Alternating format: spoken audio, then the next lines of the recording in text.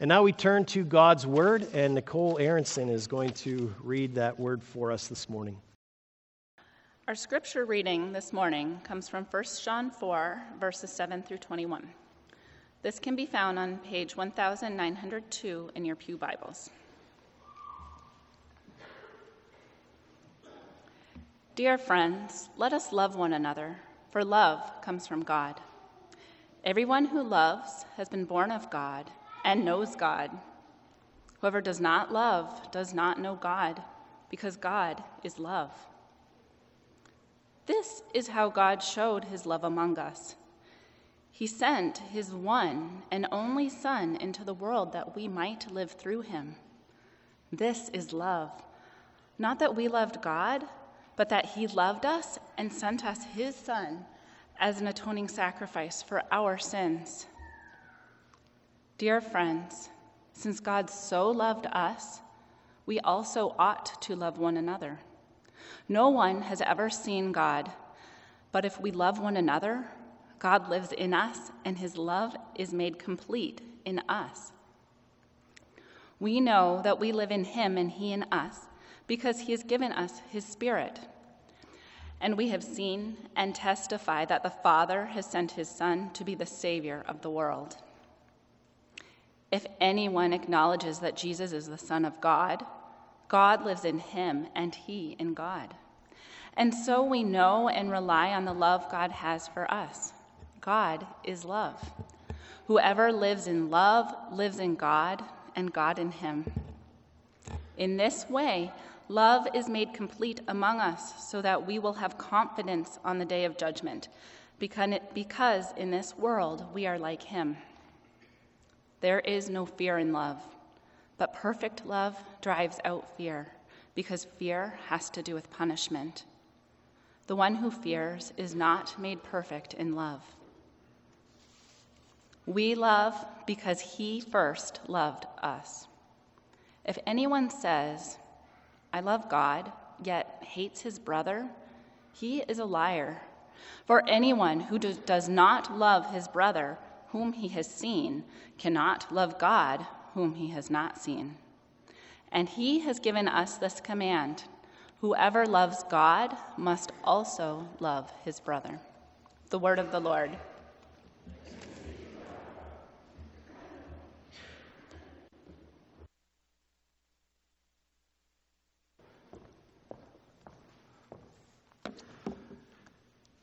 You might know the great French philosopher René Descartes. Even if you don't know him, you might have heard of his famous adage, which goes something like this: I think, therefore I am.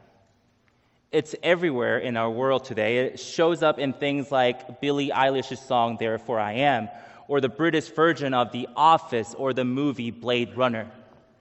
There's even a joke about it. Descartes goes to a bar and has way too many drinks. The bartender sees that he's drunk, so he says to him, Sir, I think you've had enough. Descartes slurs his response and says, I think not. Then he disappears. Unfortunately, Descartes would not find this joke funny, nor would he approve of how his adage is being used in today's pop culture. Most people think that his point was that thinking is the necessary causation or necessary condition for existing. But that's not what Descartes meant at all.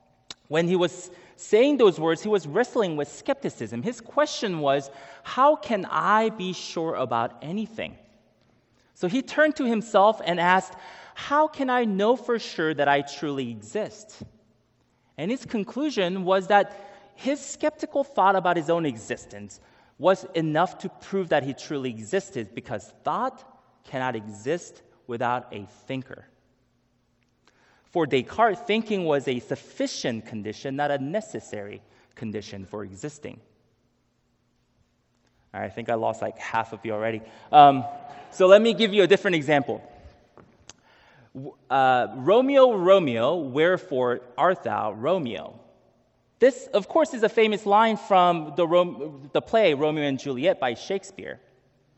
You might have seen in amateur production Juliet having her hand on her bra and looking around for Romeo from her balcony. But the word wherefore does not mean where, but why. So she's not supposed to be looking around for Romeo, but delighting in the fact that Romeo is willing to abandon his family just to pursue her. Her question isn't, where are you, Romeo, but why are you, Romeo? Why are you willing to risk losing your family just to pursue me? My point is that when we don't have proper context, like Descartes' philosophical question, or proper definition, like the definition of wherefore, it's easy for us to misunderstand things. And we do this quite often with the Bible. Because we lack proper context or definition, we often misunderstand famous passages, famous verses, and even fundamental concepts in the Bible. And unfortunately, love is one of those frequently misunderstood biblical concepts. I'm not insinuating that you and I have completely misunderstood love so far. But since love is a huge concept, it's such a fundamental concept in our belief, it's helpful. It would be helpful for us. It would be beneficial for us and worthwhile to take some time and reinforce our understanding of biblical love, because after all, love is a Christian virtue. But I have to admit, love is a massive, massive concept. So there's no way that I will cover everything this morning. So what I'm hoping to do is just to talk about one little aspect of Christian love. And there's no better way to do that than to go back to God, because according to John, God is the source of all love. We often say that Christianity is a religion of love, right? That notion derives from the famous passage that we just read, God is love, right? The Johannine scholar Gary Birch points out that John does not say God is loving, although that is true. Here, John says God is love, period. Love is the essence of his being. He forgives in love and he judges in love. Everything that he does is done in love and flows out of his love. But what does that love look like? What is love? John is answering that question, but let me give you a little spoiler alert. The answer is not, baby, don't hurt me. Instead, John points to the cross and incarnation of Jesus Christ and says, here it is. This is love. God initiated his love for us by sending his one and only Son into the world. And eventually, that love, the essence of his being, was fully displayed on the cross, where Jesus, God the Son, who himself was love, became the atoning sacrifice for our sins so that we might live through him. So when John says God is love, he has a specific way of love in his mind. This love is sacrificial and selfless, and this love was perfectly lived out in the person of Jesus Christ. This is love. And this love describes the essence of God's being. Of course, the New Testament word for this way of love is agape. When Jesus says in John 13, love one another as I have loved you, he's saying love with the same kind of selfless, sacrificial agape love. And John echoes that in our scripture reading, 4:11, 1 John 4:11, where he says, since God so loved us, we also ought to love one another. For most of us, when we hear that phrase, God so loved, our minds go ding, ding, ding, ding, ding. John 3:16, right? It's arguably the single best known verse in all of the Bible. But as famous and ubiquitous as John 3:16 may be, it is also just as misunderstood. Most Christians, or many Christians I should say, think that John 3:16 says, God sent his one and only Son into the world because he loves the world so much. Although that is true, although indeed God loves the world so much, that's not what John 3:16 is saying. We have a bit of a wherefore art thou situation here. the word so in God so loved does not mean so much, but in this way. Therefore, God so loved does not mean that God loved us so much and sent his one and only Son into the world, but no, God loved us in a particular way. And what is that way? You know how the rest of the verse goes. He gave his one and only Son so that whoever believes in him shall not perish, but have eternal life. That is the way. Likewise, in 1 John 4:11, when John says, God so loved us, he does not mean that God loves us so much, although that is true. He's saying that God loved us in a particular way. So here we have a bit of a I think therefore I am situation, because God's agape love, it's not so much about how much he loves, but it is about how he loves. In other words, John's point here is that since God so loved us, since God loved us in this particular way, we also, in the same way, love one another. And this brings up an important point about the Christian virtue of love. The Christian virtue of love, more than anything, even more than how much we love or who we love, is about how we love.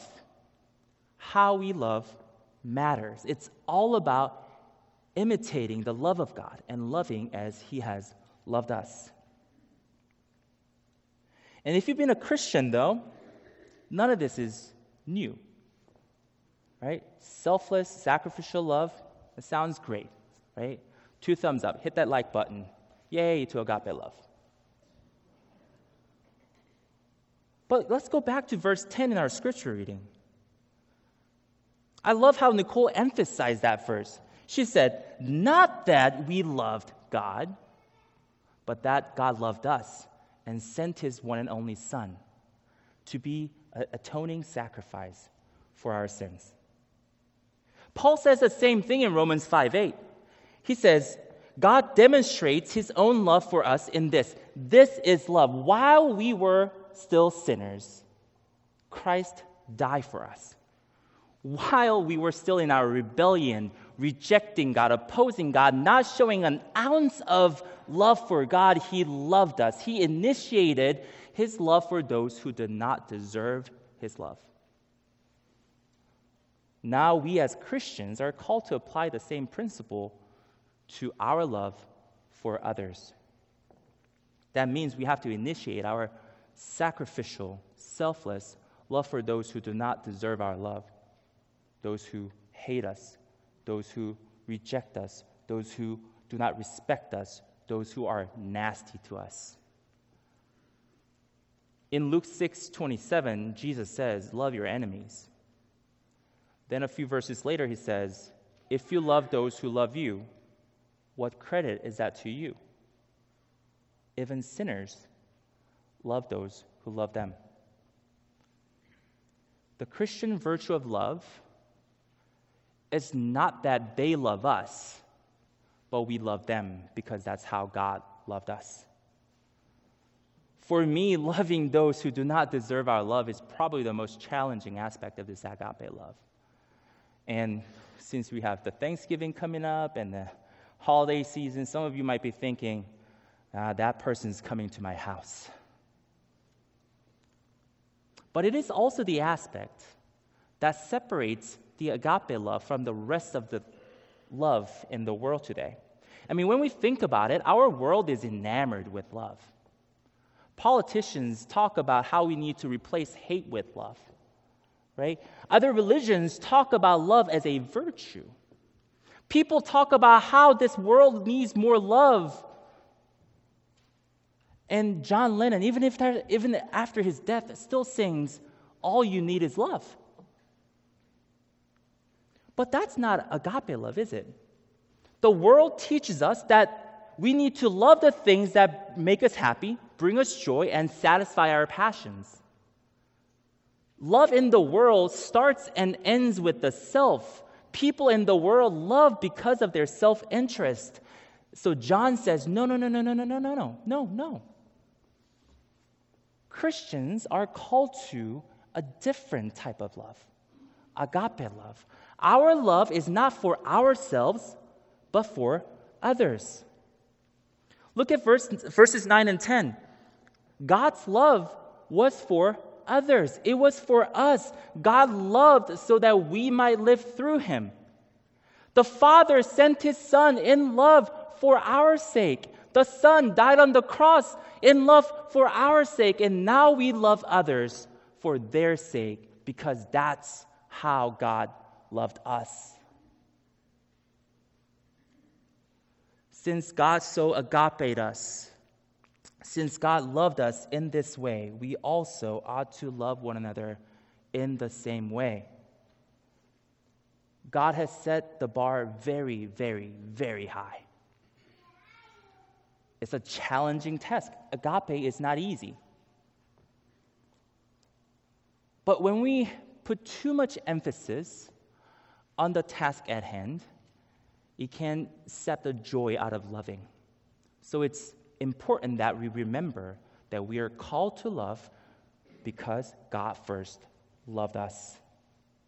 In this letter, 1 John repeatedly calls Christians dear friends, and we heard that twice in our scripture reading. At least that's how it's translated in the NIV. The Greek word here is agapetoi, and agapetoi sounds a lot like agape because agapetoi means beloved ones. John wrote this letter to God's beloved ones, those who have experienced the true agape of God through the atoning sacrifice of Jesus Christ. When we love others as God has loved us, our agape reflects our own reality, that God first loved us and he continues to love us with this sacrificial and selfless agape. In other words, the Christian virtue of love is the mirror image of God's love for us. And this perspective enables us to see the virtue of love in a different light. As a starter, when we love others, when we love others with this sacrificial, selfless love, we can see that our love for others expresses our gratitude for God's love. We love because God first loved us. We love others because we are grateful for the love that we have already received. And since our love for others expresses our gratitude, it also shows our love for God. And that's what John says in verses 20 and 21. Whoever loves God must love others. Jesus says the same thing in Matthew 25:40. Whatever you did for one of the least of these, you did for me. You and I both know that some of the best quotes in the world are found on bumper stickers. So let me share with you one of the things that I read years ago. It said, when we love God most, we love others best. Our love for others is how we show our love for God. The expressions of our gratitude for God's love and our love for God are both possible because God loved us first. That means our love for others points to God's initial love on the cross. It paints the complete picture of God's love in Jesus Christ, the man on the cross who died for those who killed him, the man on the cross who served those who rejected him, the man on the cross who loved those who did not deserve his love. When we love as God has loved us, we offer a glimpse of who he truly is, because God is love. And that's what John is talking about in verse 12. No one has ever seen God, but because our love comes from God and is inspired by God, in the way we love, God becomes a tangible reality. Likewise, in verse 17, when John says we are like Jesus in this world, he does not mean that our love makes us divine, but that in the way we love, we represent Jesus Christ. In 2008, several British atheist societies combined their resources to put an ad on those famous red buses in London. The ad read, there probably is no God, So stop worrying and enjoy life. The biblical scholar Christopher Wright reflects on this ad campaign and how Christians should have been the proof that the ad was incorrect. He says, there are many Christians in London, so in theory, a non-Christian reading that ad should have been able to say, that cannot be true. Because I know some Christians and God is real and He clearly lives in them. Our agape love is supposed to be the living proof of the living God. No one can see God, but people can see us. And when we love as God has loved us, people can sense the real presence of God in the way we love. How we love matters. Earlier today, we witnessed these 3 young women professing their faith. They have publicly declared that they have encountered God who is love, and His perfect love in Jesus Christ has changed their lives forever. If you have your form with you, I invite you to revisit the last question that they answered. It reads, do you intend to be Christ's faithful disciple, trusting His promises, obeying His word, honoring His church, and showing His love, showing His agape as long as you live? Addison, Emily, and Haley all said yes to that question. They agreed to show the love of God as long as they live, so that their non-believing friends might look at the way they love and sense that God is real and lives in them. But their answer wasn't grounded on their own ability to replicate that love. No, their yes was grounded on their own faith, the reality that God loved them first with a sacrificial, selfless love. They can love because God loved them first. Their love comes from God and is inspired by God. And that is also our faith. As a body of believers, we say that there is one faith. That means as God loved these 3 young women, God loved us in the same way. Selflessly and sacrificially. And since God so loved us, we also, in the same way, ought to love as long as we live. And all God's people said, amen. We're going to have a time of reflection. We're going to show you a couple of verses, and I invite you to take some time to reflect on the message that you just heard, how we ought to love one another, and what that means in terms of how we spread the good news of Jesus Christ.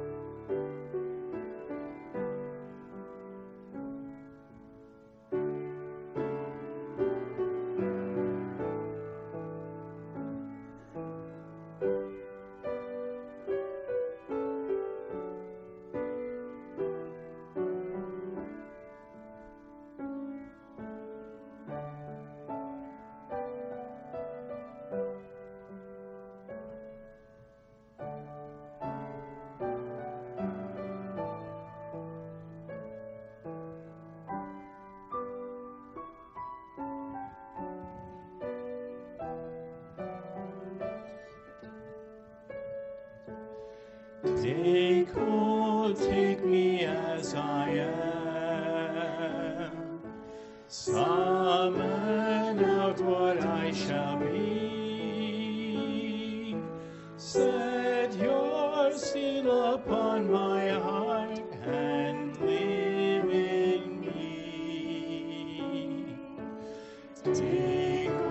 Take me as I am. Summon out what I shall be.